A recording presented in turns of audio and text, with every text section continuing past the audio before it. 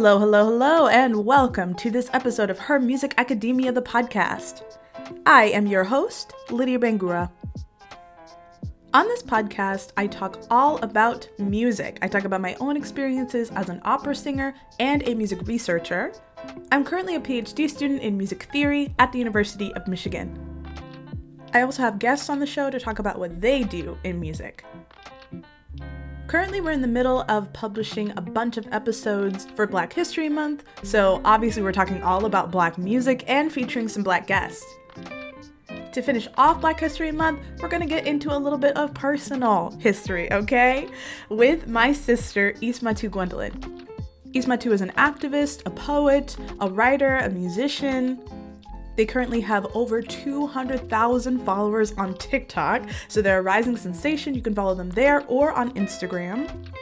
They are currently making political education TikToks that are really, really fascinating and relevant. In this episode, we talk about our shared musical upbringing as sisters. We talk about their experiences in music, their experience directing a gospel choir at Northwestern University, and how they see music intersecting with their current activism. And of course, since it's Black History Month, we've got to talk about the one, the only, Beyonce Knowles Carter. So this is actually just part one of our conversation where we get more into the background of our personal history. Part two will be coming shortly where we dive into Beyonce's album Renaissance. Without further ado, here's our conversation.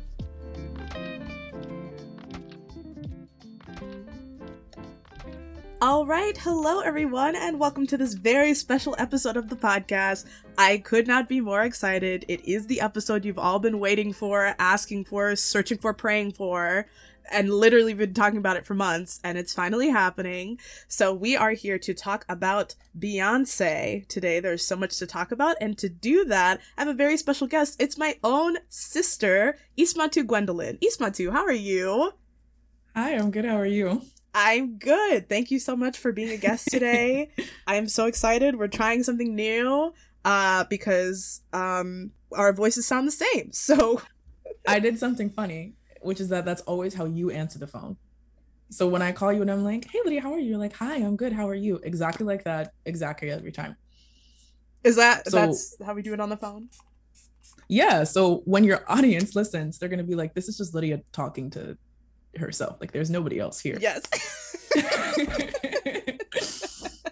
Yes. So listeners, get yourself a little visual companion in your life if you would like. We're currently recording this on Zoom and recording the visual as well so that you can watch us, and we're going to do our makeup. So, we start with skincare. Let me get my shade on, and then we're going to get into it as we talk. I always start by asking my guest about their musical background, and you said before we turned on the recording, like, oh, I didn't know that you were going to ask me. Of course I'm going to ask you. So, let's talk about your musical background, our shared musical experiences when we were growing up. So, what you were listening to as a kid, all that stuff. Yeah. Well, actually, I think this is very funny, because I've been listening to, right now, I'm listening back through my Spotify library history, which you know this, Lydia, but for your listeners, I have a somewhat embarrassing amount of songs because I like to archive what I'm listening to per genre of life. And you and I grew up really listening to every genre in the book. We had distinct phases where we were into classic rock, indie pop, gospel, country, whatever it was. So our parents listened heavily to classic Afro pop, I would say. Afro beats is a newer thing and people tend to use that as a catch-all term, but there's a whole lot of music across the continent of Africa. And our parents are from the West Side. So we grew up listening to classic pop hits circulating in, 1990s and 2000s. We also grew up listening to a whole lot of reggae. I'm sure there's certain that you and I know every single Bob Marley song by heart. I'm certain you do. Because even today when I put it on, I'm like, I couldn't tell you the name of the song, but I can sing it up and down. We were also really heavily influenced by our family that's quite musical. Our father was in a band when he was about our age, and they actually were a huge hit in Sierra Leone. So they were a Christian pop band. So we listened to a lot. We grew up listening to a lot of music put out by the church, both like West African churches and West African gospel, and the American church, like the Hillsongs, the Bethels, the Shout to the Lords, there's some gospel for like, sure, yeah, the classic, and some gospel from our like aunts and uncles.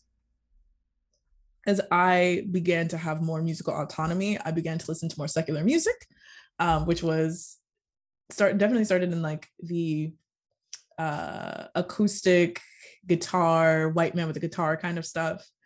I was a really early listener of Meghan Trainor, actually, and Meghan Trainor was one of my favorite artists when I was in like 6th and 7th grade. You did that was have a huge obsession. Yes, but that was that was like years before that she had her first hit, All About That Bass, which I actually didn't like that much. Sure. I was like, oh, I think I came to kind of heartbroken, like, oh, Meghan Trainor is coming up with new music and it sounds a lot more pop, because before that she was really doo-wop. She was doo-wop with like a ukulele. This was when she was still in music college. She was just putting out music and putting it on her Facebook page. So I was listening to a lot of independent artists really early. Got into the indie alt scene, and then pop punk had a chokehold on me for the next chapter of my life. Fall Out Boy coming off hiatus was one of like, it's a moment that that's a moment that we share in our personal history. I was sitting in freshman year geometry and I was not supposed to have my phone out, but I had my phone out, and you texted me. It was 7:42 a.m. and you texted me in all caps, Fall Out Boy is off hiatus. And I yelped. I reacted so strongly in my body that I kneed the bottom of my desk and made a really loud sound while yelping. We were huge fans of that whole scene. We started going to concerts, so live music has affected my listening as well. Being in choir, like being in places where live music was happening, and then obviously that is most definitely affected by growing up in the church, so that too. By the time I didn't really start listening to like classic Black American music, especially hip hop, R&B, and jazz, until I went to college. So that was a huge music revolution for me there, because I was listening to everywhere. I had every other, I had like a foray, a little toe dip, if you will. So right now I'm listening back through my Spotify history. It's a lot. And a past partner made me one of the most perfect playlists I've ever like had. And my two first favorite songs are on there. Lucky by Britney Spears and Big Papa by Biggie. Yes, so Lucky by Britney Spears, one of my favorite songs in general. Just arguably one of the, it's such a perfect pop song. I don't know why it doesn't get its due. We used to have pop songs that took you on a journey. Oh yeah. Lucky could be a YA novel. Lucky is the song version of The Princess Diaries by Meg Cabot.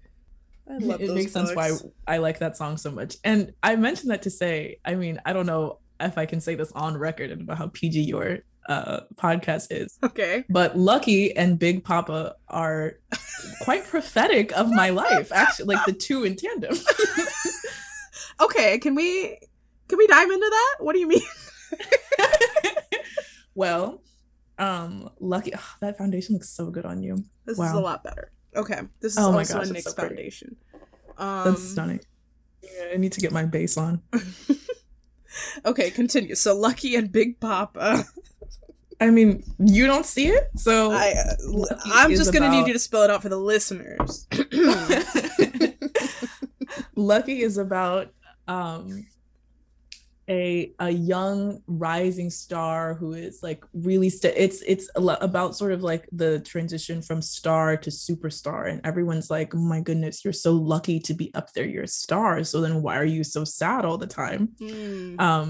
It is a pop ballad about it's one of my favorite heartbreak pop ballads. It's about the heartbreak of fame and realizing that being up here and living what you thought are your wildest dreams are actually it's lonely and it's isolating and it's difficult, and no one understands why it might make you so sad,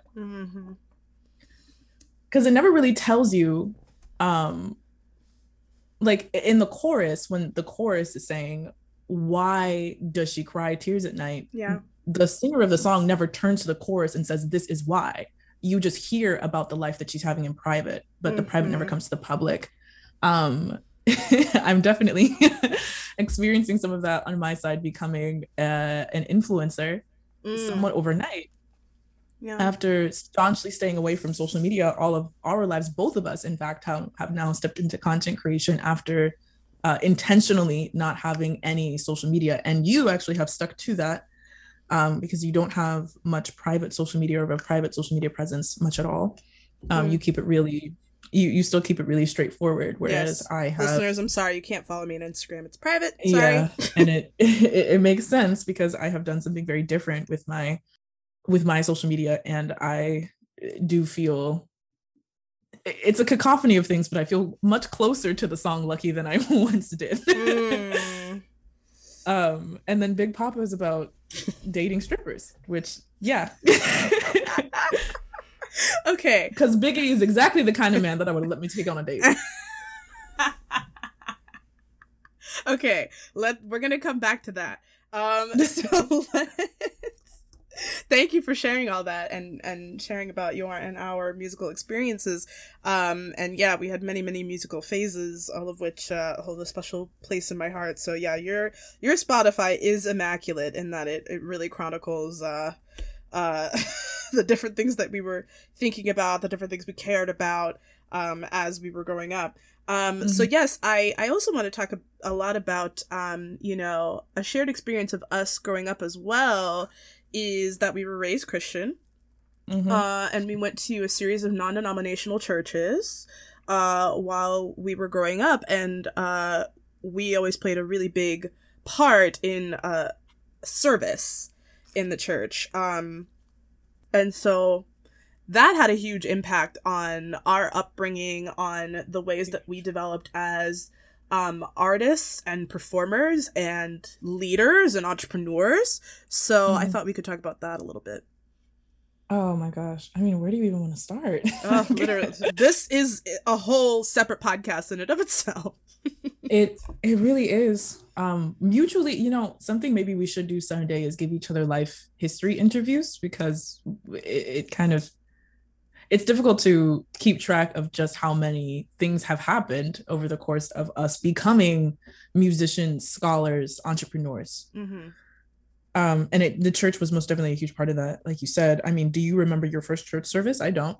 I have no clue. We've been attending as babies. We were christened. We were raised by religious, some might call them zealots. Like our mother was the first Christian in her entire family.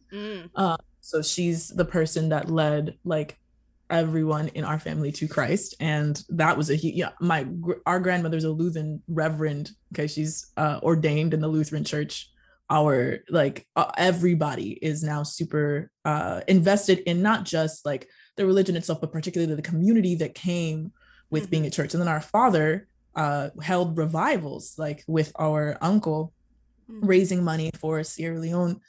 Would literally hold choir concerts got like that we sang in from youth. And then as we began to have more choice and agency, we definitely ran towards the community of church and being at church. All of our best friends were at church, like people that I have, my longest friend that we're not directly related to, we met at church. We met in Awana. The amount of leadership opportunity that we were given in the church, especially being two young Black girls, I don't know how I would have ever navigated a space like that without you, because we were the only Black people around. I mean that literally. Yeah, there was our elementary school had no Black children except for you and me. I didn't have Black classmates. We didn't have Black teachers. We were in homogeneously white spaces. So it wasn't even just that there were no people around, but there was like other people of color. Like we were the only ones typically, or there would be a really small smattering of us. And we'd all be from like very different walks of life. So, I mean, I would say that our friend group was as diverse as it could be for the suburbs of Colorado and the suburbs of Arizona. One place that we got really unmitigated opportunity, in part because we were different, Oh, well. was church. So because these white children did not have rhythm, we were given a lot of opportunity to like dance and perform and sing. And white people really love it when you are a little Black girl that sings. Oh my gosh, they really love that shit. And we hope y'all are listening right now, you bums. Yeah. Eat it up. We really did what we needed to do to make sure that we had the opportunities that we needed. But a diva is a female version of a hustler. Okay? So been hustling from young ages, been taught by especially our father how to hustle these white people for their money so that you can send it back. Good. What is that? Psalm 192? Y'all know that song. That Psalm 34, this broke man cried and the Lord heard me and gave me some of your money. Period. Okay. Look it up.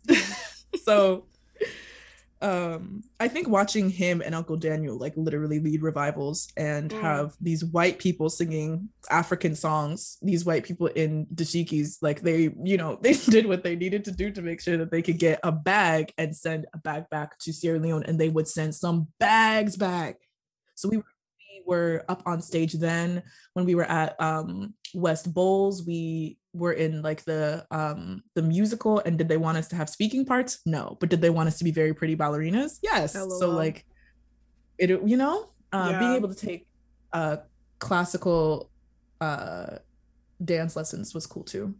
And learn to like foxtrot and stuff, but that's an aside. That's true. We did. I've never mentioned that on the podcast. Again, I obviously most of the history I share about me is about our musical history, but we were in dance lessons. We were doing the thing. Yeah, we were performers. We were performers. We were very actually well-rounded. I mean, now that I think about it, I never really have thought about it like that, but we were actually really well-rounded performers and had a lot of access to different kinds of performance. So I grew up in choir, really loved singing, but I'm gonna be honest, singing and all things music felt like more of your thing than mine. There was a point in time where we felt like peers in that, but then as you became more disciplined in your viola studies, and it was clear that I did not have like the self-discipline necessary to get really good at an instrument while I was young. I had the opportunity and I did play the flute and loved playing the flute, but you know what I also had?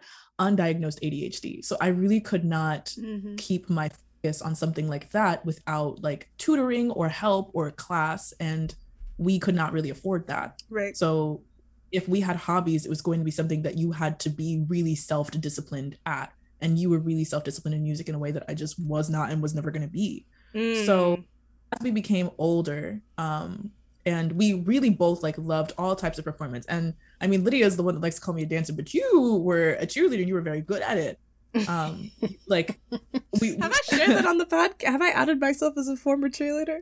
Never mind. Yeah, listeners, you were very good. You were very good. I was kind of good. Like the precision of the dance, I was always better at tumbling. That's true. I wasn't the best tumbler. I was not the best at flips. You definitely have to be a risk taker, and I had no sense of danger. Cut to you at Ward Tour at 12 years old, crowd surfing. I was a smooth 13. And Lydia has still not forgiven me for the heart attacks I gave her when I will not, and I won't. And you know what? God is working. I really could not. I mentioned this to you recently, but I was like, I felt so grown. I was like, what is my sister going on? God, older sisters are so annoying. What is she going on about? Because everything was fine. But now that I'm adult, I'm just like, that could have been not fine so bad. Yeah, listeners, I want this on the record. The next time your 13-year-old younger sister goes crowd surfing in the middle of a huge festival where there's not enough security, there's no supervision, there are virtually no adults, the oldest people there are 20 years old. Like, ridiculous. I mean, we lived. And we had a good time. How many 13-year-olds get to say that they were crowd surfing at a Yellow Card concert? It was amazing. And the crowd was like flipping me too. It wasn't even just that it was just a nice, smooth ride. Yeah, like, it was terrifying. I don't want to think about it. We've got to move on. As we got older and, stepped into being able to choose whether we wanted to go to church, we absolutely still did. And you became a singer on the worship team. You were playing the viola. You had a dope ass electric viola that was almost shaped like a treble clef. Like, you were absolutely incredible. Very cool. I remember you, one of my most formative memories with you is when the first time that you sang at youth group, because you'd been like singing on the big stage, but you didn't really sing in front of our peers. It's like a really different thing. And high schoolers can be like bogus, like, sure. So I was really proud of you for even agreeing in the first place. And you had played before. Everybody knew you were quite musically talented, but no one had heard you sing. So our band lead had you secular song, which again, this is like church kids that have been born and raised in the Christian church, so we don't hear a lot of secular music in terms of church walls. And you sang "Roar" by Katy Perry. Oh yeah, what a moment! Like, oh my gosh, I like that. That was when I knew, like, oh, my sister can sing. Like, she can read, and I knew, right? We've been singing together our whole lives, but you can sing. And everyone was like, "That I didn't know that you could sing like that." And I was like, "Well, I knew that you could. I just didn't know that you would." I went to different kinds of performance in church. It's not like we were in Black church, so it wasn't a lot of praise dancing. Otherwise, I probably would have done something like that. Mm-hmm. But because there was not a lot of praise dancing, and it had become more and more evident to me how important poetry was to me, I started spoken word. I started spoken word poetry. And if white people love a Black girl that can sing and dance, ooh, they like one that does poetry. Wow. Mm-hmm. Oh, wow. I had so much opportunity, and I did not realize how unusual it was that I was a 14-year-old or 15-year-old speaking at a church that was not small.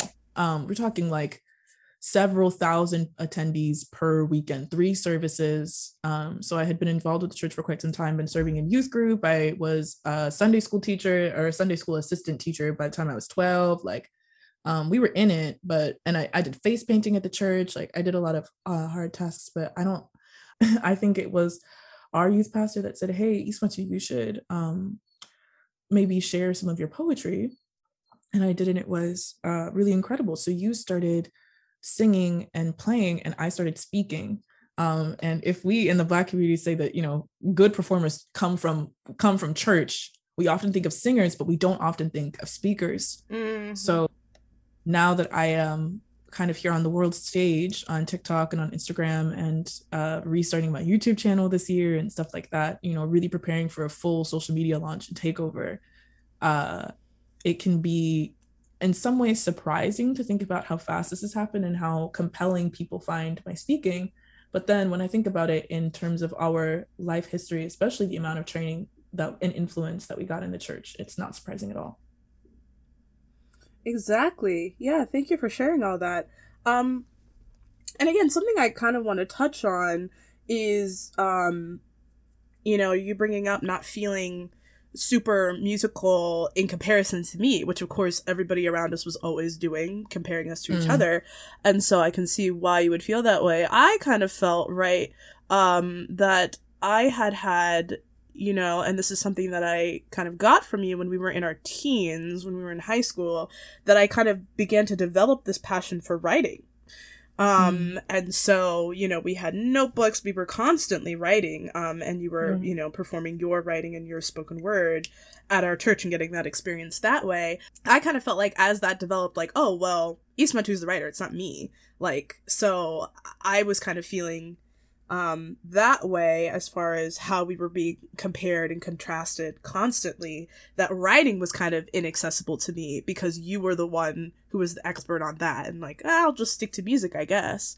But I'm seeing now, in our adult lives, how the remnants of both have imprinted us both, how we both have experience with both, and that's probably going to continue to ebb and flow throughout our careers. Especially as I'm seeing, obviously, now that I'm in a PhD program, my main thing is writing now. Not that music isn't still my main thing, but we're multifaceted. We're just like that. Yeah. I think in part it also had to do with, like, we grew up so close. We were in each other's space all the time. We lived together. We worked together. We had similar friend groups. The only thing that really... For the listeners, we're very close in age as well. Yeah, we're only 2 years apart. So I think... some things just had to be ours. So it was easy to just let you shine in music because it was nice to have a place where there wasn't really a comparison anymore, you know? Mm. Um, so people could compare like our countenances or whatever, you know. In fact, people did it so much that our first sister tattoo, mine says not Lydia, and you have like the vice versa, because we had to end so many conversations being like, by the way, I know that I'm not actually Lydia. I'll go ahead and pass that on to her though. So it's really nice to have spaces that were just kind of like that's you, and this is me. And it's nice to now have like distance in adulthood to be able to pick back up some of those things that I put down just so that you could have them. That's a really great point. That obviously comes from us having separate experiences away from each other, us living in different places. We have our own social networks now, so that has kind of been able to blossom as we've, you know, developed separate identities in adulthood. So one of the ways that really kind of blossomed during our adulthood and our time in undergrad is you went to Northwestern University for your undergrad. And while you were there, you were a part of NCE. So let's talk all about that and how you got started there. Yeah, I was in a gospel choir, Northwestern's premier gospel choir, which just used to be called the Black Choir when it was established, but LOL. Well, we have since expanded into more than one Black choir, and we're grateful for that. But yes, Northwestern Community Ensemble is Northwestern's premier gospel group. I was in it for all 4 years of my undergraduate experience, and I actually ended up being the director for the final 2 years. And that it was a overall lovely. I have absolutely no regrets. But at the time that it was happening, it was a pretty tumultuous relationship with music because I realized just how much training I did not have. It was a bit like a Drumline, how Nick Cannon is like a really good musician. However, he never really learned to read music, and he never really learned the theory about that. He just performs. Like, he has such a phenomenal ear that nobody really noticed that they weren't really reading music. So when I was in high school, I'll bring it back a little bit. I transferred to the same high school you were at to be able to have a more artistic experience. And you tried to tell me that I should just start. Which again, let's start right there, where the education system in Arizona is so bad that like, you don't have access to, you know, obviously all school districts and schools have their limitations, but like, you know, we started off going to a high Colorado. School. No. Actually, we had ample opportunity to invest in the arts when we went to school in Colorado. Because the public education system varies wildly across the United States. You better tell somebody. So when we were moved to Colorado, and we both knew that this would happen, we both tried to tell our parents that were moving us at the time, you don't understand what you are doing to our education. And our West African parents, who just did not want to listen to, like, I mean, we already don't listen to children on the regular, right? We generally think that children are being dramatic or like whatever, when children are the people that usually see the world for what it is the most. Our West African parents, who were like, these children don't know what they're talking about, did it and then said, oh, because they didn't know. Like, how could they? Like, it is kind of ridiculous in thought, especially when you're coming from a country like Sierra Leone, which gets to be pretty homogenous because Sierra Leone is the size of a country and the United States is the size of an empire. They had no real understanding of just how much education differs from state to state. So in Colorado, we had unmitigated access to specials, and they were decently funded. Like, I made so much art. I learned sewing and home ec. You took sewing classes, right? You took home ec. We had media courses. I also had like computer literacy courses that were way better in Colorado than they were in Arizona. We had art. I had access to visual arts. We had like really, really dedicated, phenomenal music teachers. In fact, one of the few male educators that I had as a child, as did you, is Mr. Stevens, who was such a great Shout out to Mr. Stevens. Mr. Stevens, where are you? Get on the podcast. I used to be his Facebook friend, and I really should find him again. I regret deleting my Facebook because it has deleted me from all these really important people. I need to go find him again. But yes, Mr. Stevens, Miss Romano, who Mr. Stevens replaced when she retired, were really, really invested in us as students. And then we also had choir teachers that quite loved us a lot. Mr. why can't I think of his last name? Jeff? Mr. Hutter. Hutter. That's his it. name. Loved him. I mean, like, so we had a lot of, oh man, I think every choir teacher, almost every one of them that I had, like, had significant investment in me, or significant investment in us both if they got to teach us both. By the time I got to high school, in my last 2 years of high school, I was helping teach the introductory choir.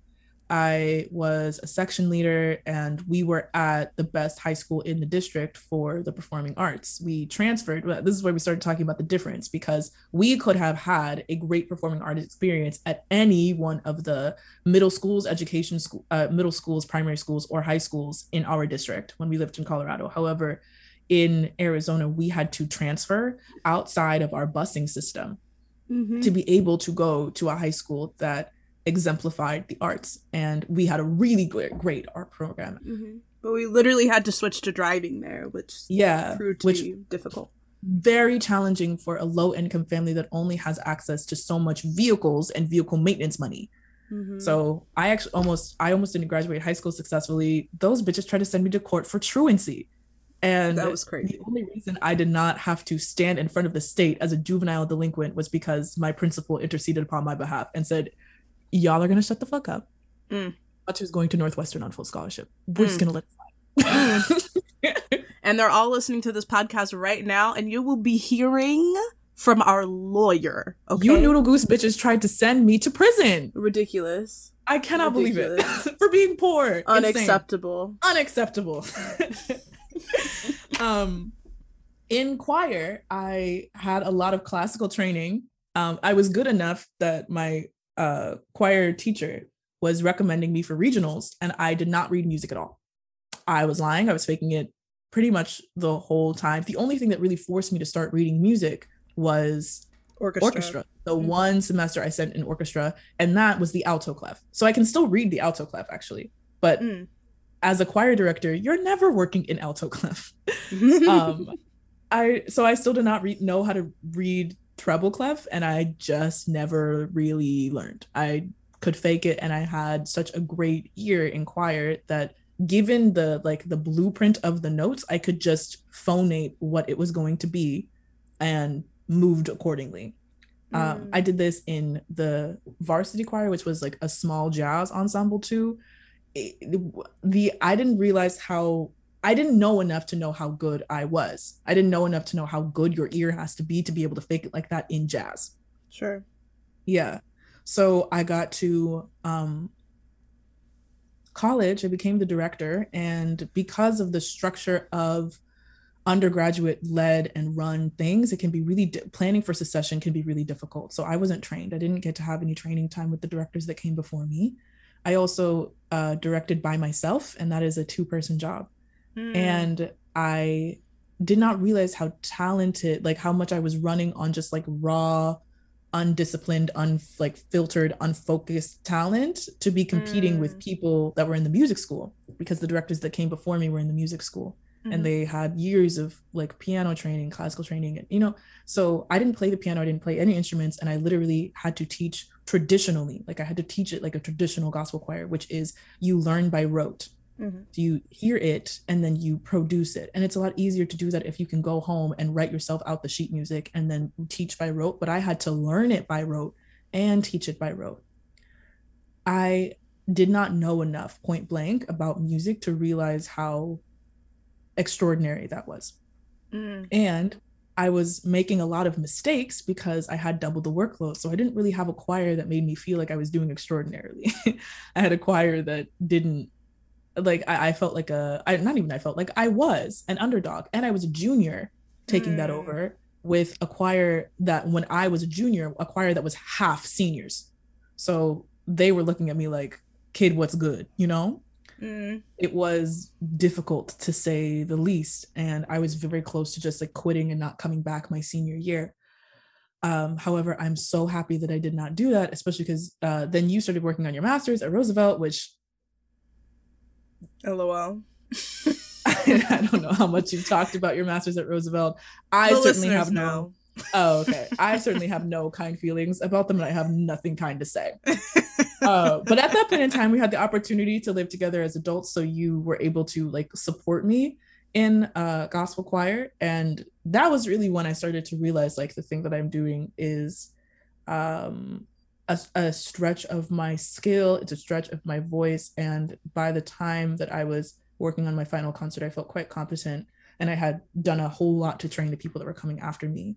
So being in NCE, like gospel was a part of my life, but this was the first time that I was really immersed in Black American culture. Because remember, we're West African. So while school and church were pretty white places, home and our social network at home was robust. Our parents are popular, they're partiers. We were at functions every weekend, sometimes twice a weekend, sometimes we on out Wednesdays. here trying to function, really. Yes. So we were still having like we had so many peers. Like we grew up in huge groups of like cousins and play cousins and stuff like that. But all of us were West African, all of us. Mm-hmm. So it was lovely to grow up in spaces like that, to get to dance and party and sing and still have that musical influence. But this was the first place that I had ever had unmitigated Black musical influence. And it's definitely shaped me forever.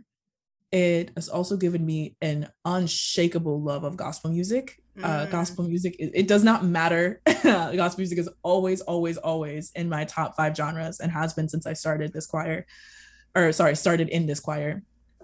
has also given me a profound love for intergenerational spaces, because the way that music brings Black people together, it don't happen that way in like predominantly white spaces. You know, the kids listen to their stuff and everybody just kind of separates and everybody has their personal Walkmans or whatever. LOL, Walkmans. But actually, while I'm here, something that we didn't discuss earlier was just how much growing up low income affected our musical. Yeah, because we did not have money for iTunes. We ain't have money for Apple products, really. We had iPods that like the nano touches that you could scroll on like this, and we had to stick with those for years. So we were often really behind musically, because you have to have a lot of structure and access to be able to consume music regularly. And that was the case before Spotify really took off, which I don't think I didn't get a Spotify until I was in high school and had Spotify money. So until I was like a junior in high school. That kind of stuff, being able to have access to streaming platforms and not having to pay individually for songs, has made music and the consumption of music and how fast you can get new music explode like exponentially. Especially now, like you have stuff like TikTok where you can become like a legend overnight, or you can launch yourself from stardom like Megan Thee Stallion into international superstardom because your song goes viral. I mean, definitely growing up in the musical age that we have grown up in, seeing our parents go from winding up our parents' cassette tapes to trying to teach our parents how to use electronic music has been wild. And one reason that I love gospel is because it stays the same. It transcends all that. Absolutely. Even new gospel music, I mean, outside of the gospel singers that really just want to be R&B singers, and you should go ahead and cross over. The gospel music that we still bump is like the most popular gospel songs are still songs that came out years ago. We don't have a lot of like new classic gospel artists. Yeah, no, tell me why literally just yesterday, you know, because I have like a vibe for every time that I water my plants, because it takes like a good 90 minutes. And so, you know, yesterday was the gospel vibe. And I was like with Mary Mary, like, I'm walking. Still listening to Mary Mary. We're still listening to Kirk Franklin. Like, we're still, right? Like, it's the same stuff. Oh, it's the same. Marvin Sapp been ruined for me since I performed with him. But, you know, like... But that's another thing about NCE. NCE is a force. We have guest artists every year, and we have big ass names coming. Names. We were so close. We were so close to getting Tasha Cobbs Leonard, but that lady's so expensive. We did not have Tasha Cobbs Leonard money. We ain't had that kind of money. We were college students. But I've sung with Ty Tribbett. I've sung with huge. Oh my gosh! And that my first concert actually with NCE was Ty Tribbett, and that was one of that was one of my most formative spiritual experiences. Also, revivals as a whole have been a huge part of our our spiritual and our music experiences. It's one of the reasons I'm excited to go see Beyonce. I didn't tell you this, but I got Beyonce tickets. You got I'm going on her birthday. I'm going to the birthday show. That's gonna be amazing. Listeners, I also have a ticket, so get your tickets, come see us there. Yeah. I mean, like, people are gonna say, but don't you like yeah, I said what I said about Beyonce. I think she's a capitalist. She's a living legend. Oh yeah. Do you know how see her? At what point in time do I have to swallow my pride and be like, hand over the money? Because it was a couple $100, okay, and that's more than I wanted to pay. However, I'm sad about not being able to see Michael Jackson live. I'm sad about not being able to see Janet in her heyday. I'm sad that Whitney Houston died before I could see her. I'm sad that Aaliyah died before she could step into the superstardom that was coming for her. That's a Black music living legend. We don't get a lot of those, point blank. So I can make all the critiques that I want, and I'm going to make all the critiques that I feel like are necessary, because that's how art gets better. And I'm absolutely going to pay the money to see. Are you kidding me? Of course. Listeners, get your tickets. Especially because this lady is hinting at retirement. What if this is her last one? That's crazy. It could be. It could be. Well, yeah. Thank you again for sharing all of that. And I'm so glad that you were able to have valuable experiences at NCE. Here's another thing, right, that's so important about Black ensembles, right, is the way that you leave them and the way that you pass down the legacy, right? Yes. So as you mentioned, you put in so much work into making sure that that ensemble is able to sustain itself after you leave, and that's a huge part of Black ensembles, you know, passing on that legacy.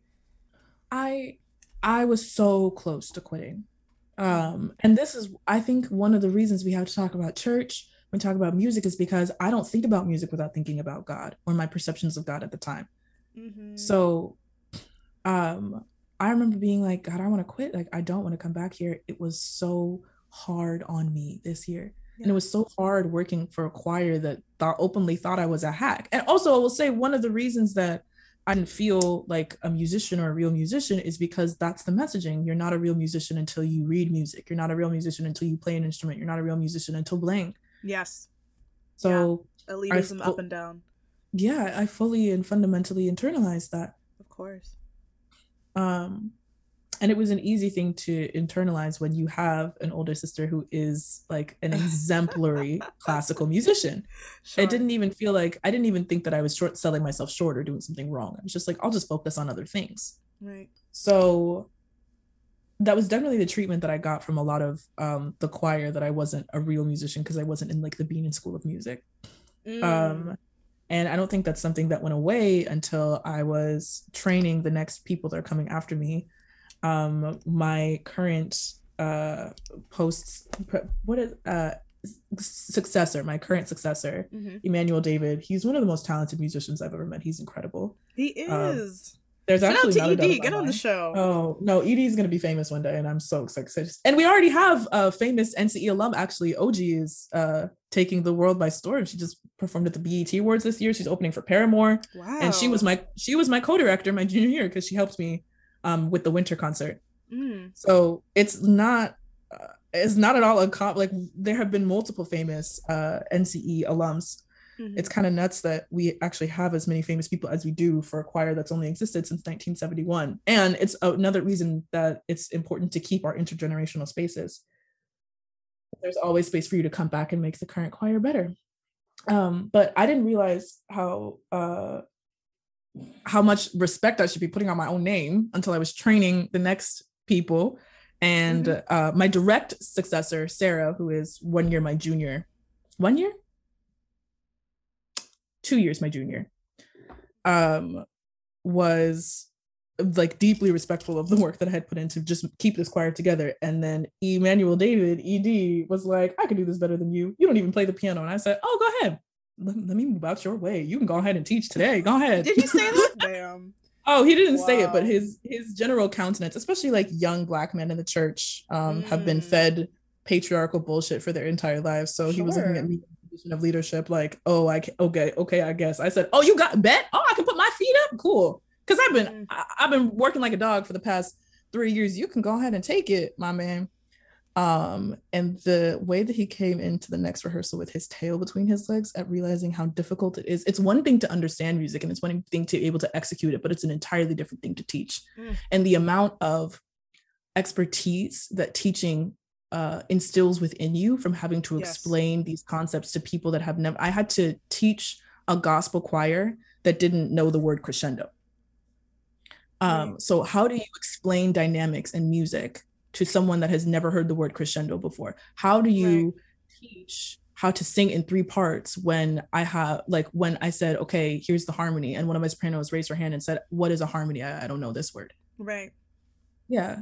And then this is a choir full of Black folks that have come from every kind of way. So we have people in the School of Benin, and we have Kenyan engineers who like grew up in such a way as if they've only been able to study engineering because that's what it takes to be able to transfer to the United States. So I have people that have music and make music their entire lives, and I've got people that are doing this because their friends ask them to, and that they kind of like singing, but they don't really know anything past that. Yeah. And also, again, being a musician, being an instrumentalist is different from being a singer. So even if you have instrumental experience and you can play the piano or whatever, that's not the same as singing. Like, it's an entirely different skill. That's something else that I didn't really think about or didn't think too hard about. Like, I've never really had the voice that I wanted. And I think it's in part because I know that if I spent the time and the money on like vocal lessons, I could have the voice that I wanted. But because I don't currently, I was just kind of like, oh yeah, I can carry a tune. Like I can sing notes correctly. And I also didn't have like the timbre of voice that I wanted, because I had a voice that was very clear and sweet, like lemonade. Like I could hit the notes. I was a very clear soprano. And I was like, that is boring. That's boring. I want to be able to growl. I want to be able to do, like, I want to do runs. If I got myself back into vocal training, which might happen this year, I think I could have the voice that I wanted, because I've been smoking. Now I got a nice good rasp on me. Listeners, stay tuned. But yeah, it was a place that made me, I have so much more reverence for artists like Beyonce. I have so much more reverence for hip hop. I have Coloring Book also came out in college while I was in Black American spaces. Oh my, and I was in Chicago. I was outside Chicago. Yeah. I had never loved hip hop. I like hip hop a lot, but I had never really felt like I had space to invest in it, because so much of it is so misogynist. And and my peers were just like, oh, get over it. But I was like, I can't get over it. That man's calling me bitch. And I don't allow men to call me bitch. This is ridiculous. Like, I can't get over it. Yeah. I can listen for a cute 5 minutes, and then once my ears perk up to what the song is saying, I don't even want to dance anymore. Yeah, totally. So Coloring Book was the first time that I had heard an album by a man that was interesting, that wasn't about treating women like currency. Absolutely. And it was also had heavy gospel influence. In fact, my senior year, one of the songs that we had slated was the How Great arrangement of Chance the Rapper's How Great arrangement. And it was about to be amazing. COVID really took so much from me. Get to have that concert because of COVID. But even like the process of arranging it and teaching it had so much more weight for us, because I had tried to introduce spiritual or hymns before, and my Black choir was like, we are not fucking with this white people music. And I had to teach, I had to learn to arrange hymns in a way that my Black choir, or find arrangements that my Black choir could really Waymaker into. Yeah. Yes, exactly. So they like most of my Black friends don't know that is from the white counterpart. They were like, white people sang that song? Yes. But once it gets niggified, we never like it's then and only that has really been washed in the blood, you know. Before you could tide some stuff out. Now once it crosses over to our side, that's it. That's real. I am grateful to be in part made of Black America, and that wasn't something that had happened to me before college, before moving to Chicago. I moved to Chicago proper with you in my senior year, and then spent there and then 2 years for grad school, living on the South Side, being in clubs. Actually, we've talked a lot about church, but being in the strip club has changed my relationship to music so much. Okay, yeah, let's talk about this. So, yes, so, you know, during your time in grad school, you became a sex worker. So yes, I would love to hear about how that has changed your relationship to music. listen, I did not know how much stripping would change me. This is what people said, that it's like the hardest part was realizing just how much you've been changed by dancing, and how you will never be the person that you were again. And I said, that's y'all. Y'all, yeah, no. I feel like I'm going to be the exception to the rule. Me, young in my very early 20s, and full of thinking that things were magically going to be different from you. No. I tried so hard not to, and people would ask me like, oh, did you become a stripper because like of the church? And I was like, no, I did it for me. What does that even mean? What does that question mean? I think did the church like, is this like a rebellion against the church? Is that what people were asking? Yes, and that's a dumb question, because like I had already had my rebellions against the white church. I have formally left the white church, and however I feel now about Christianity is never going to be the cut and dry way I felt about it as a child. Everything felt so clear: love God, love others. But as you grow up and become, when you grow from being I knew that I was a Black person. But I felt like an African person in America. Yep. I grew up and became a Black American. Mm-hmm. It was an identity that I had to intentionally seek out, and one that I intentionally put on. And I'm not saying that I am the same as people that have been born and bred in this country for the metaphysical ways and like the quite literal ways of being bred. Like the culture here was made with such intention that I don't want to like just step in and implicate myself. Mm-hmm. I'm saying that being in spaces and loving people and becoming intimate with people and being in part raised by Black Americans has shaped my personhood in ways that would be way more offensive to those people if I tried to say that I wasn't Black American. Yeah, the internet can be as mad as it wants. I understand that people are like, nuance. I promise you the nuance is there in my real life. What I'm not going to do is piss off one of my moms by saying I'm not doing that. Y'all can go ahead and get your ass beat, not mine. Mom, if you're listening, we love you. Come on the show. Mom and Miss Lynn, if you're listening, my mother is like, I love you so much. Having a Black American stepmom was a huge. Come on. And aunts now, like aunts, etc. Yes. So all of those people would be, telling them or going through the process of telling them that I was a dancer. They were like, what? However, Black America has ties to the illicit trade in ways that are not negotiable. Like, part of the reason that we have opulence and a culture of opulence is also because we have a culture of fuck the police and fuck these white men rules. Sure.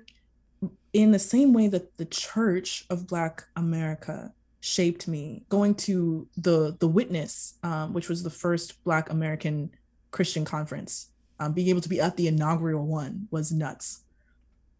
Being in Chicago, the birthplace of gospel music, and moving to Bronzeville in part because of that, shaped me, shaped my politic, shaped my personhood, and my personhood is political. And then being in the club, twerking in sections for drug dealers, absolutely shaped my personhood. It changed my music taste so much. It forced me to have respect for rappers that I otherwise disregarded because they're misogynist. I don't take those hits back. I absolutely think that you could be excellent without alienating the people that are keeping you safe, because y'all don't keep each other safe. Black men are not very good at keeping each other safe. Your homeboys are ratting you out to get less prison time. Your homeboys are shooting you in the next week over a girl. Your homeboys don't keep you safe. Yeah, patriarchy doesn't allow for that sort it of allows expression. For dominance. It allows for dominance. It don't allow for safety. It allows for dominance. It doesn't allow for real community building. All the communities that y'all build are about money. And the places that you feel safe are when you turn off plastic on the sofa, plastic off the sofa, and you curl up with your boo and she says, I love that you can be yourself around me. I never would have had the whole face that I had if I hadn't had become a stripper. I would not have the experiences with Black men that I do. Oh gosh. I wouldn't have the relationship with Beyonce's music that I do if I hadn't made rent money shaking my ass to her music. I wouldn't have the same reverence for Rihanna as I do if I hadn't had made money to her music, and listened to what, like, I loved the song Diva, but when I think about when I had the entire club up, like money raining from the ceiling because of a stage set that I was doing to the homecoming version of Diva, when I had the whole club turned because of the way that I performed, I wouldn't have the relationship to the music, to Black America's music, to the music of opulence that I do if I hadn't had become a dancer, and if I hadn't had performed that music, and if I hadn't had been forced to listen to rap that I otherwise never would have touched. I realized that one of the reasons it's great is because it encapsulates the essence of money so well. Enter my other favorite autobiographical song, Biggie's Big Papa. There it is, listeners. They really buried the lead there, but there it is. So I just want to hear a bit about, because as I mentioned before we turn on the mics, I don't talk a ton on this podcast about other forms of art. Obviously, this is a music-centered podcast, but music also heavily intersects with the poetry and the art, the visual art, and other forms of artistic expression that are going on at the time, right?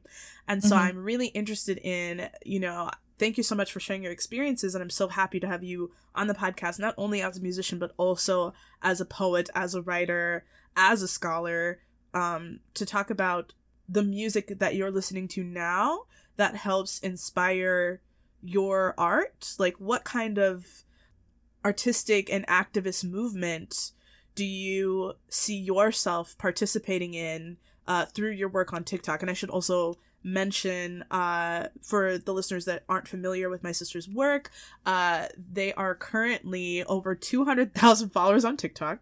Crazy. And as they alluded to earlier, kind of had this overnight success story, which was about a year ago. Like, it's happened so quickly. Yeah. We just passed the year anniversary of my first TikTok video. And so you kind of blew up on TikTok, and were telling kind of like, not story time videos, but like, I was just talking about my life.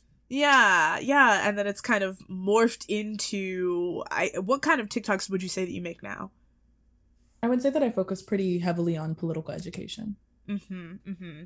And so I'm interested to know kind of how you're seeing your TikToks, your devotion to political education, the work that you're doing through Substack and with a private book club. So the way that you're kind of invested in this public pedagogy idea, which is something that we both share, the way that you're sharing your art and your poetry, your lettering, and how that intersects with kind of the music that's inspiring you now.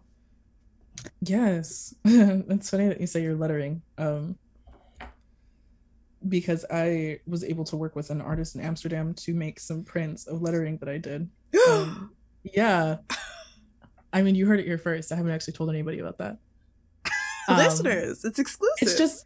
It's so fun to realize how multifaceted art is and how multifaceted you can be in art. Yes, and that all of my art bleeds together. Like, I don't have within my own self clean and concise boxes around musicianship or dance or physical art or painting or poetry or whatnot. Like, it all runs together. And I mean, you mentioned the fact that we journal earlier, but one of the visual representations for me of that is journaling.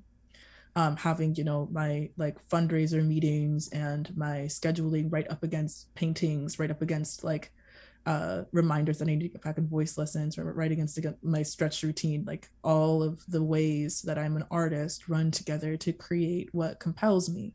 And where you say like you need to have a public pedagogy, I say my personal is political, in that my personal circumstance, my personal experiences, and my personal identities propel my action.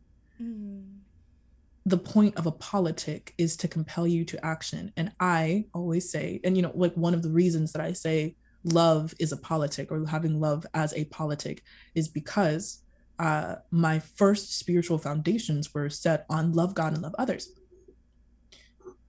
And because the church was the site of ways that I could be a multifaceted artist and just have people like applaud me in doing so. Yeah, and create not even just like recognition, because recognition and money is important to be able to make art in capitalism. But not just in that, but in the opportunity to create community.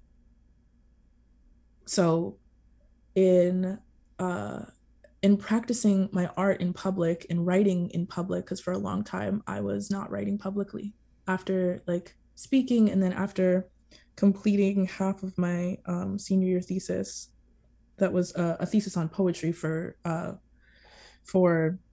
research that I did on Ebola as a teeny bopper. I took a long break from art, like, or from that kind of art, from arts that I felt most familiar with. I wasn't writing any poetry. I wasn't painting. I stopped journaling. Like, I wasn't really engaging in that sort of art. So to find myself looking up and realizing that I'm still an artist, to realize that I have found, and not only that, my art has, exploded out of me even when I wasn't looking, but that my art led me to becoming more political, because sex worker now is a political identity. It's not just something I have in my back pocket. I would also argue that barista is a political identity, with the amount of different kinds of people that you meet and the amount of community building that you're part of when you're at like a home shop, when you have and a home the work shop. conditions that you're subject to, and the amount that you have to organize for, like, pay that is dignified because people undervalue your service. It made me realize that work is political, that I will never have a casual relationship with money or money making, in part because of what poverty has stolen from me, and the reparations that I owe myself and my community by organizing for justice, and in part because sex worker is such a stigmatized occupation. And if I am someone in public, I need to be able to talk about how sex work has changed my personhood so that I can create ways and create space for more sex workers to be able to talk about what they do. Because eventually I just stopped lying. Like, eventually, like by year like 1.5 or so, when people ask me what I did, oh, I'm a stripper. Unless I was like in a situation where I sincerely could not do that, like in corporate spaces or in school and stuff like that, even though some of my professors did know that was up, because I kept being late to class. I was out until 4 a.m. We have a 9:30, like, I'm doing my best. Yeah. All that is to say, it affected, actually, I don't know what that is to say. What was the question again? The question is kind of the music that inspires your current like the current trajectory of your career, and the ways in which the music that you're listening to and consuming, or the musicians that you know in your life who are kind of intersecting with your art, your poetry, your political activism. Jazz and rap. It's most definitely jazz and rap. Jazz, especially African jazz, learning about the reasons that jazz became popular in Ethiopia was because of like artistic and religious protest. Yeah. Listening to way more hip hop, and listening to Black men talk about their lives, being led there by Megan Thee Stallion, who raps a lot like men do, in that she talks about like fucking and money, and then we'll be like, I'm intensely alone. Like, in the middle, yes it's like we just have anxiety and that's it, and it's like but hold on a second, it'll be in the same verse. Yeah, like, she'll be talking about I don't know that I've ever really had a real friend before. I don't know how to trust people. I like to drink and I like to have sex. Hold on a second. That music, listening to their music, listening to music that they find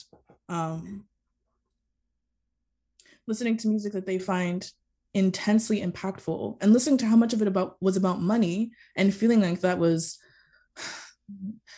insincere or like too capitalistic or too patriarchal, until I became a bitch that became really about money, because economic justice impacts every other kind of justice that there is.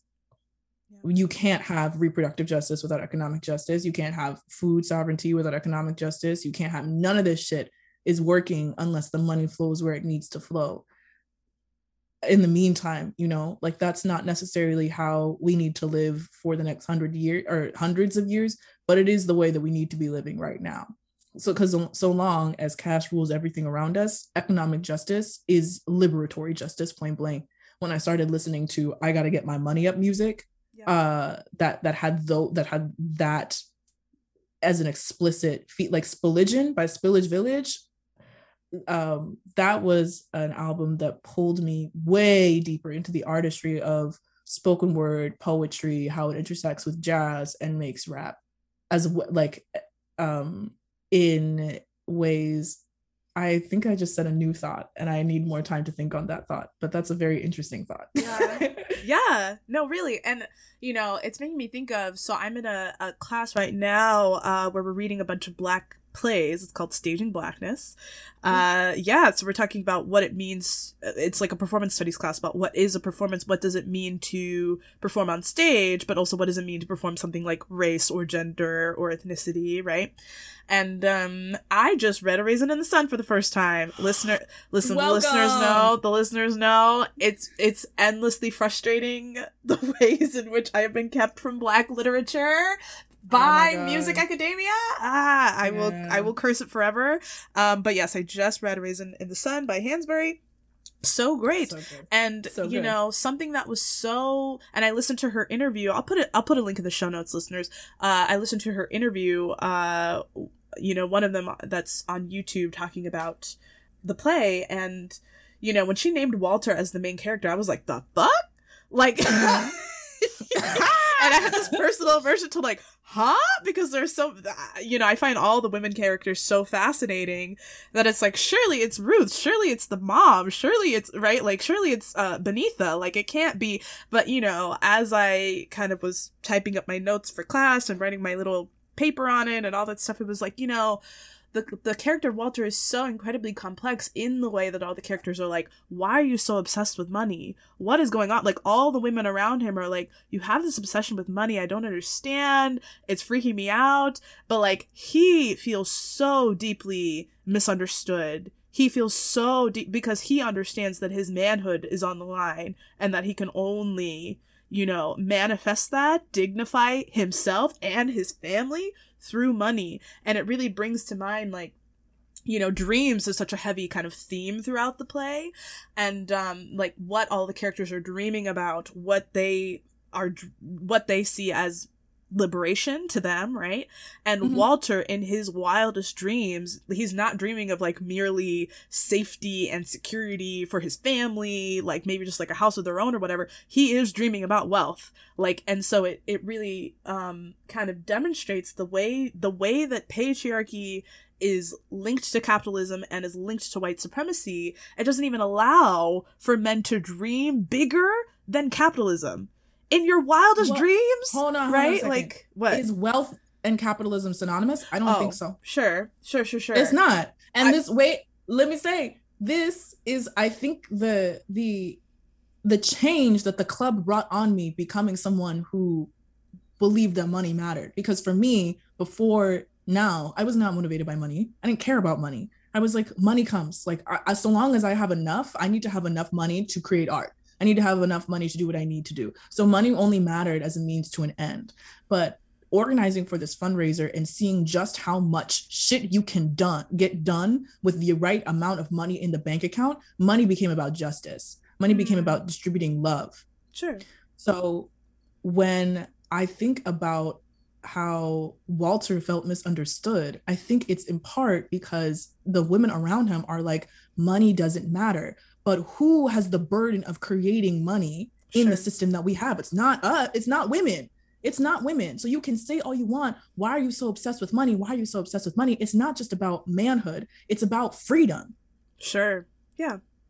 Yeah. And I mean, in his wildest dreams, there's like this whole monologue that he has where he talks about being a boss, right? He talks about hierarchy still. So that's the part to me where it's like, you know, we can dream bigger than we can dream bigger than that. Yeah, than hierarchies. Like, we can dream bigger than becoming the oppressors. But I think you're so right in that, like, dreaming towards freedom and money as a vehicle to freedom, and that being, like you're saying, like, can we think bigger and more about economic justice in relation to other types of justices that we're thinking about, right? That we're preaching about? Because they're all, in the way that, you know, systems of oppression are linked, all systems of justice are linked. So exactly. Yeah. And they're hinging upon economic justice, gender justice, and racial justice. Like those are the three big ones. And I would also actually argue that a fourth justice would be like land justice. Sure.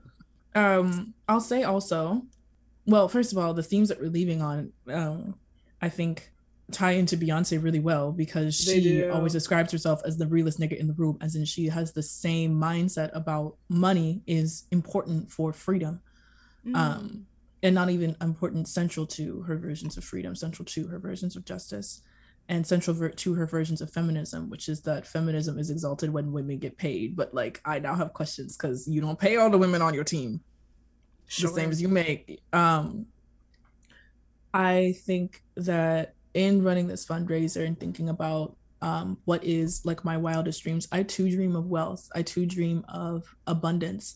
I want wealth for Sierra Leone. I want wealth for all of us. I don't want to be having to rely on the goodness of the spoils of the beneficiaries of the core empire of the West. I want to see an Africa that owns its resources and people who own the resources that they are bound to by thousands of years. I want to see us return to ancestral homes. I want to see people across the diaspora looking at migrating back to Africa as a feasible and sustainable dream rather than as like a last choice or a last resort. Yeah. I too dream of wealth. I am just not very interested in individual wealth. I dream of our communities, the communities that have raised and blessed me, owning the wealth that we already have. Because we have that wealth. It's just being stewarded and misused and abused by other people. Yeah. So in the fundraiser, I'm fundraising not just to feed people one time, but to create the systems and the infrastructure to be able to feed people for quite some time. So it's filled me with hope in that I didn't know that other people would care like I care, especially because I care because this is my literal family. Like I care because when I go see this tractor, I'm going to be staying with our grandmother. Like this is my family. Other people care because of justice. And the fact that this amount of people can care because of justice, it is so much further than I thought that we were.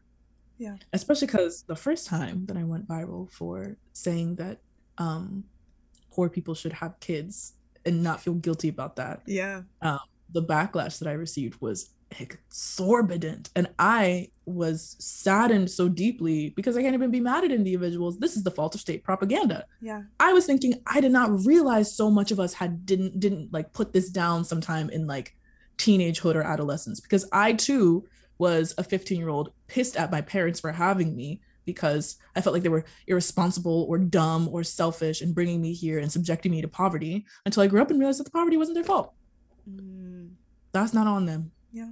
Quite frankly. And I can be as mad as I want about existing, but so long as I'm here, I can make things better. Or I could sit here and be mad at people that can't control what happens to them and didn't ask for this. Do you think those people wanted to raise me in poverty? Of course not. So I didn't realize how much of us were still pissed at our parents. But then I also didn't realize how much of us were compelled to hope anyways. So I've been saying a lot lately that hope is contagious, and that this fundraiser has spurred my activism in a way where I am never going to shut up. Like I'm never going back. My commitment to political education, and not just political education, but political action. Because it's one thing to know, but it's another thing to be able to do shit. Yeah. So my commitment to doing shit for the rest of my life, and doing shit publicly, doing shit as an example, doing shit with resources. Yeah. And doing shit that is meant to be sustainable rather than organizing that is supposed to burn you out. And also financial transparency, because one of the reasons we don't be opening our pockets as freely as we were anymore is because of the mismanagement of funds in 2020. Point blank. Yeah.